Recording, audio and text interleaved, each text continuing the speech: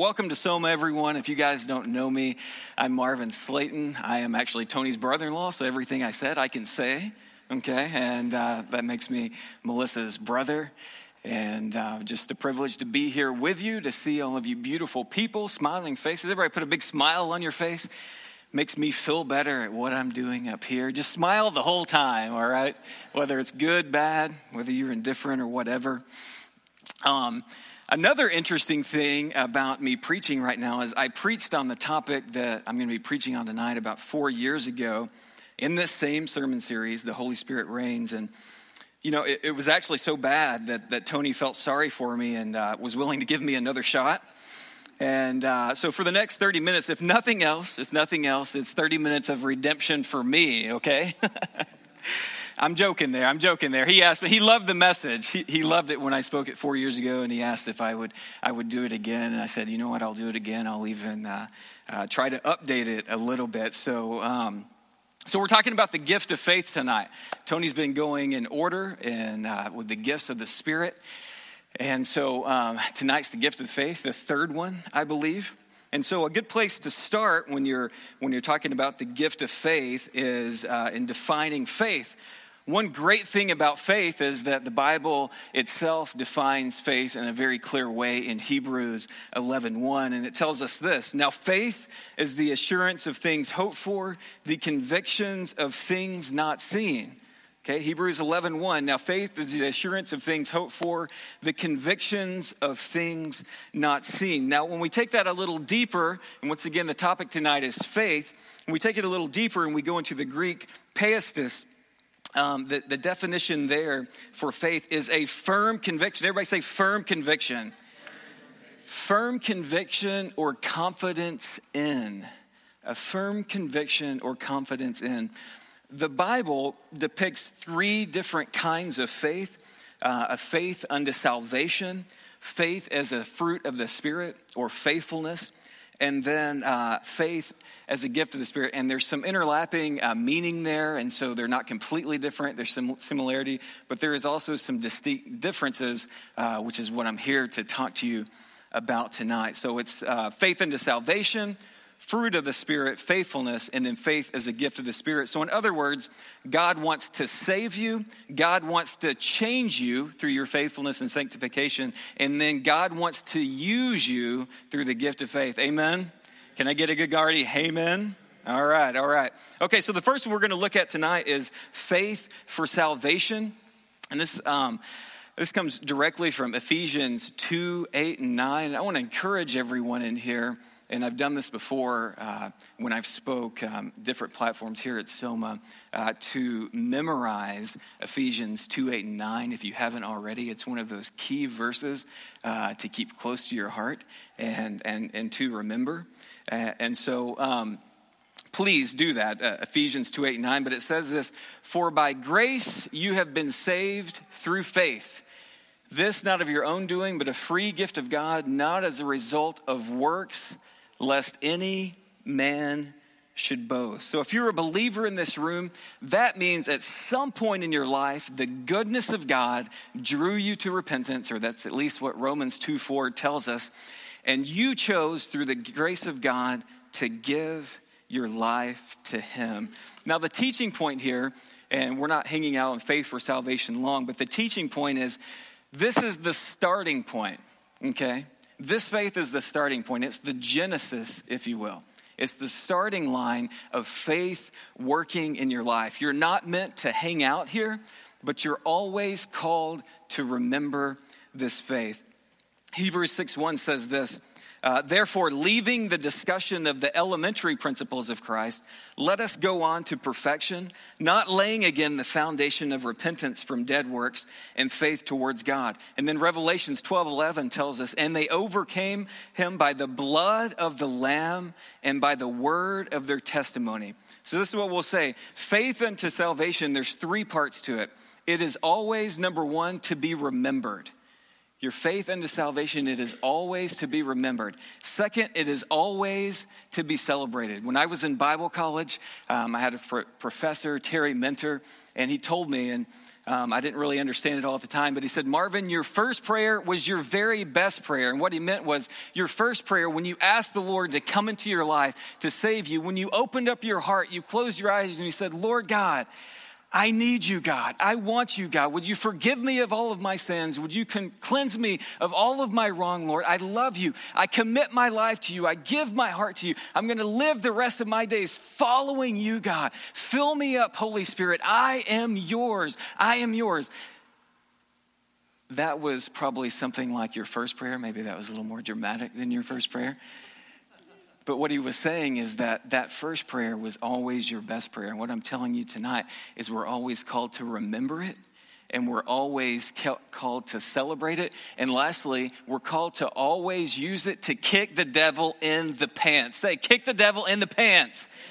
Kick the devil in the pants. That's what Revelations 12:11 is telling us, actually. Through the blood of Jesus, through his death on the cross, through his burial, through his resurrection, through his ascension, through his intercession for you right now in your life, and through the word of our testimony, through our salvation. This is what we're talking about, our faith. Those are the two things combined together that can give us daily victory. Amen? Daily victory. That's what he has for us. So this is the faith we're talking about unto salvation, a faith that's to be remembered, a faith that's to be celebrated, and a faith that's to be used in daily victory in no matter what you're going through in your life. That's faith for salvation. Number 2 is faith as a fruit of the Spirit, or faithfulness.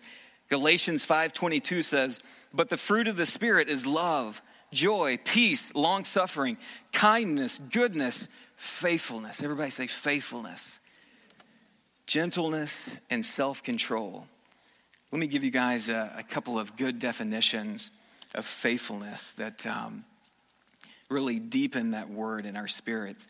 Faithfulness, a steadfast in affection or allegiance, firm in adherence to promises or in observance of duty, having or showing true and constant support and loyalty. I have it up there on the screen. You guys write that down. This is, faithfulness maybe can be a bit ambiguous to us, or maybe we don't know how to verbalize it. What does faithfulness mean? What is faithfulness in our marriage, to our kids, in our job? Here at Soma Church, this is the defining you want to go back to. This encapsulates its steadfastness in affection or allegiance, having or showing true and constant support and loyalty. Mother Teresa said this about faithfulness. She said, be faithful in small things because it is in them that your strength lies. Be faithful in small things because it is in them that your strength lies. A good friend and mentor of mine always told me, Marvin, make the small things big.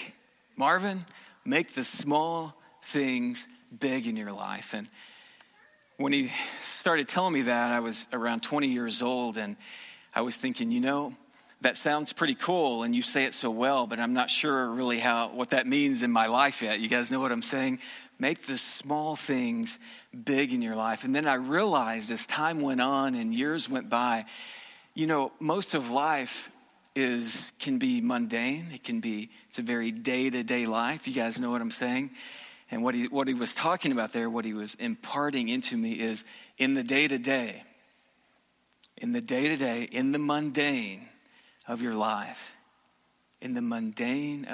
make the small things big. In other words, be a good steward in the small things. Be diligent in the small things. Be on time when you think no one is looking or it's not important to be on time. Talk to a coworker when you think it's insignificant.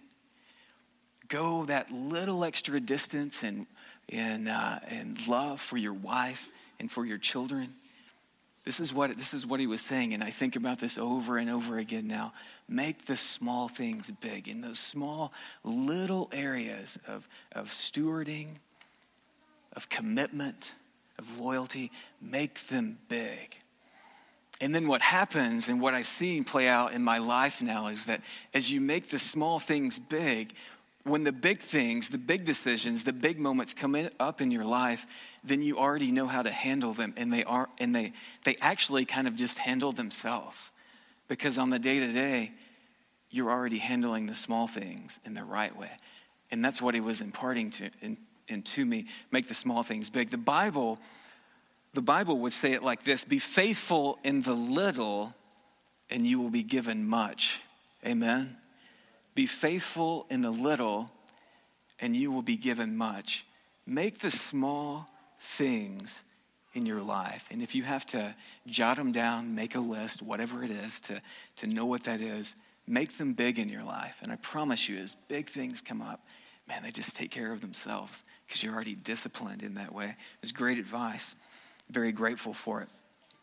And the third, and this is where we're going to hang out mainly tonight, is faith as a gift of the Spirit.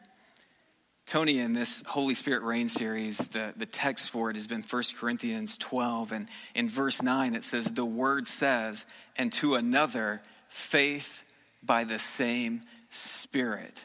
Okay, so we're talking about the Holy Spirit giving out gifts of the Spirit to his people, to his body, to his followers, his believers. And so when you think about the gift of faith, I tried to put it in a sentence where I thought it was biblically correct, and through looking at commentaries and reading authorities on the Bible and what I felt in my spirit, this is really what I came up with. And the gift of faith is the unique ability to trust God against all odds and in any circumstance.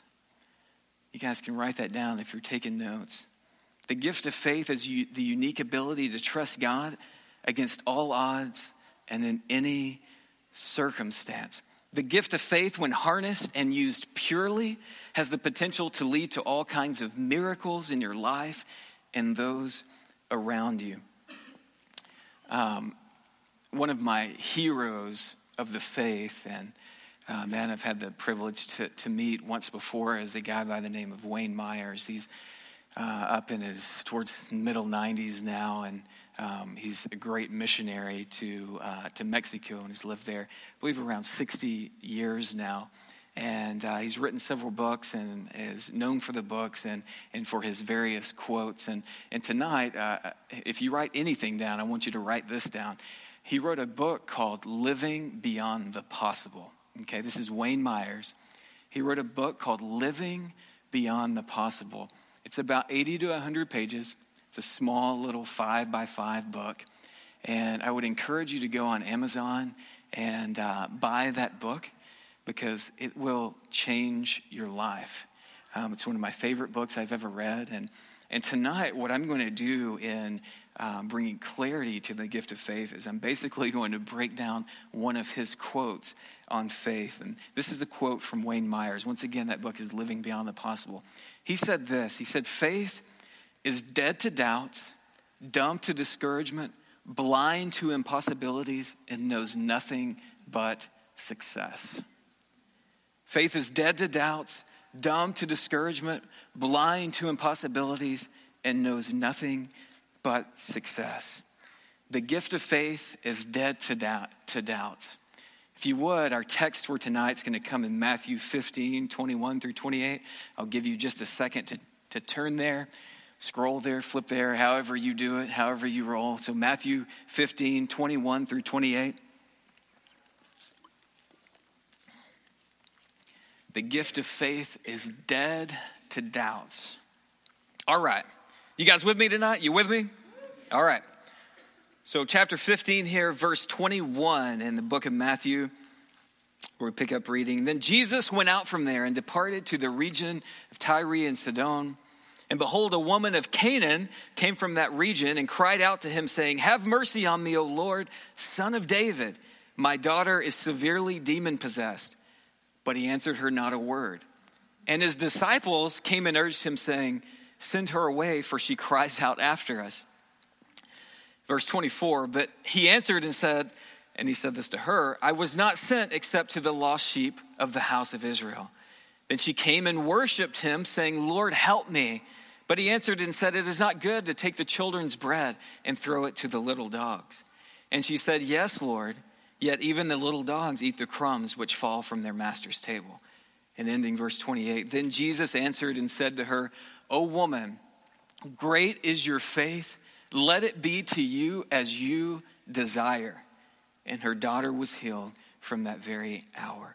"O woman, great is your faith. Let it be to you as you desire." This is a fascinating story, and I want to give you several points from this story to further illustrate the faith that is shown here. And so, number one, the first thing to know about this is that this woman was a Gentile and a Canaanite at that, which was, if you're familiar with the Bible and the history of it, this is a longtime adversary and enemy to Israel and the Jewish people. Okay, so that's number one. She was a Gentile and a Canaanite Gentile. Number two, Tyre and Sidon were 50 miles away from where he was. It was 50 miles away from where he was. Number three, this is the only recorded story of his time there. It's the only recorded story of his time there, showing he went there just for her and her daughter. Number four, at first appeal, she did not get what she wanted, so she dug deeper and persisted. And the Bible actually says she went into a place in verse 25. Then she came and worshiped him. After the first appeal, she didn't get what she wanted, and then she came to a place and worshiped him. Number five, after being rebuffed by Jesus, her faith in him and his power does not waver. Number six, David Gutzik's a scholar who I love, an authority on the Bible, and in his commentary he says this: she did not demand to be seen as a child. She didn't demand to be seen as a child, but only to be blessed as a dog. She did not demand to be seen as a child, but only to be blessed as a dog. Number seven, when Jesus told her, "Great is your faith," it is not recorded that he told anyone else this in his ministry. Think about it for a second. It's not recorded that he told anyone else this in his ministry. He complimented the great faith of the Roman centurion who asked Jesus to heal his servant in Matthew 8, but he said it to the crowd, not to the centurion directly. This Gentile woman heard it from Jesus directly. It's the only time in the ministry of Jesus that is recorded where he said, "Great is your faith." Guys, we're talking about the gift of faith here, okay? Am I in the right place? Can I get a good amen? The gift of faith. Something that the Holy Spirit has for each and every one of us. Her faith was great, even compared to her other virtues. She was humble, she was patient, she was persevering, she cared for her child. Yet Jesus didn't compliment any of these good things, but only her faith. Her faith was great because it was unlikely. No one might have expected a Gentile to trust Jesus so much. Her faith was great because she worshiped Jesus even before she had an answer from him. Her faith was great because it had been tested so severely. It's hard to think of a greater test than a demon-possessed child. But her faith was also tried by the seeming indifference or coldness of Jesus. And what I will say here about this passage is you can't take this passage for face value. You need to research and look at commentaries and go a little deeper for what is being said here, the dialogue, the scene with Jesus, some of the disciples and this woman. It's not quite as harsh or as rebuffing as you might think, okay? So I don't have time to get into that all, but you can look at this and walk away and be like, man, I don't even know if I like Jesus. You know what I'm saying? Research a little more, dig a little further, and you'll realize it's not quite as harsh. And Jesus is always up to good, amen? He's always up to good. He knows no other way. He's always up to good. He knows no other way. He knows no other way. He knows no other way. Always up to good.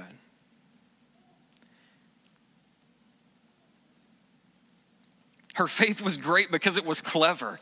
She turned Jesus' word inside out and made what might have been taken as an insult as a door open for faith.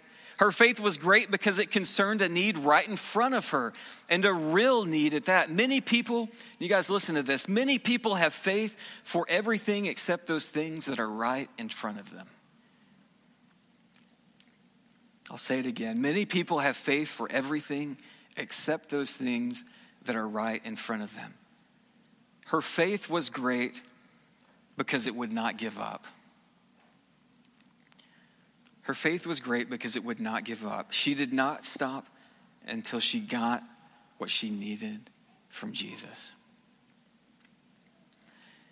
The gift of faith is dead to doubts. It's dead to doubts. The gift of faith is also dumb to discouragement. As you look at this passage in Matthew 15 and you look at this scene here that's written down, you have Jesus' disciples.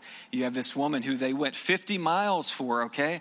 50 miles out of the way. They went there just for her, okay? Just for her and her daughter. And then this dialogue, this interaction starts to happen. And I guarantee you this wasn't going the way that she had planned for it to go. Wasn't going the way she had planned for it to go. And if you look at it, Jesus' response to her, it's like, okay, maybe he wasn't thinking that was going to be his response, okay? And then you've got the disciples there who are saying, well, would you just send her away? And the reality, I'll give this to the disciples, the reality is what they were saying is, will you just please, Jesus, go ahead and give her miracle so we can go on and be about the business of what we're doing. So their hearts, I guess, weren't in the wrong place completely, but just mostly. We're disciples too, you know what I'm saying? Get an amen there. The gift of faith is dumb to discouragement. Psalms 34:17-19 tells us, when the righteous cry for help, the Lord hears and delivers them out of all their troubles. The Lord is near to the brokenhearted and saves the crushed in spirit. Many are the afflictions of the righteous, but the Lord delivers them out of them all. 2 Corinthians 4:8-9, we are afflicted in every way, but not crushed. Perplexed, not driven to despair. Persecuted, but not forsaken. Struck down, but not destroyed. Billy Graham said this: the Christian life is not a constant high. I have my moments of deep discouragement. I have to go to God in prayer with tears in my eyes and say, oh God, would you forgive me? Or, oh Lord, would you please help me? That's Billy Graham. Brennan Manning, one of the great authors of our time and the one who penned the Ragamuffin Gospel, said, suffering, failure, loneliness, sorrow, discouragement, and death will be a part of your journey. It will be a part of your journey. But the kingdom of God will conquer all of these horrors. No evil can resist grace forever. No evil can resist grace forever. The gift of faith is dead to doubts, dumb to discouragement. The gift of faith is also blind. It's blind to impossibilities.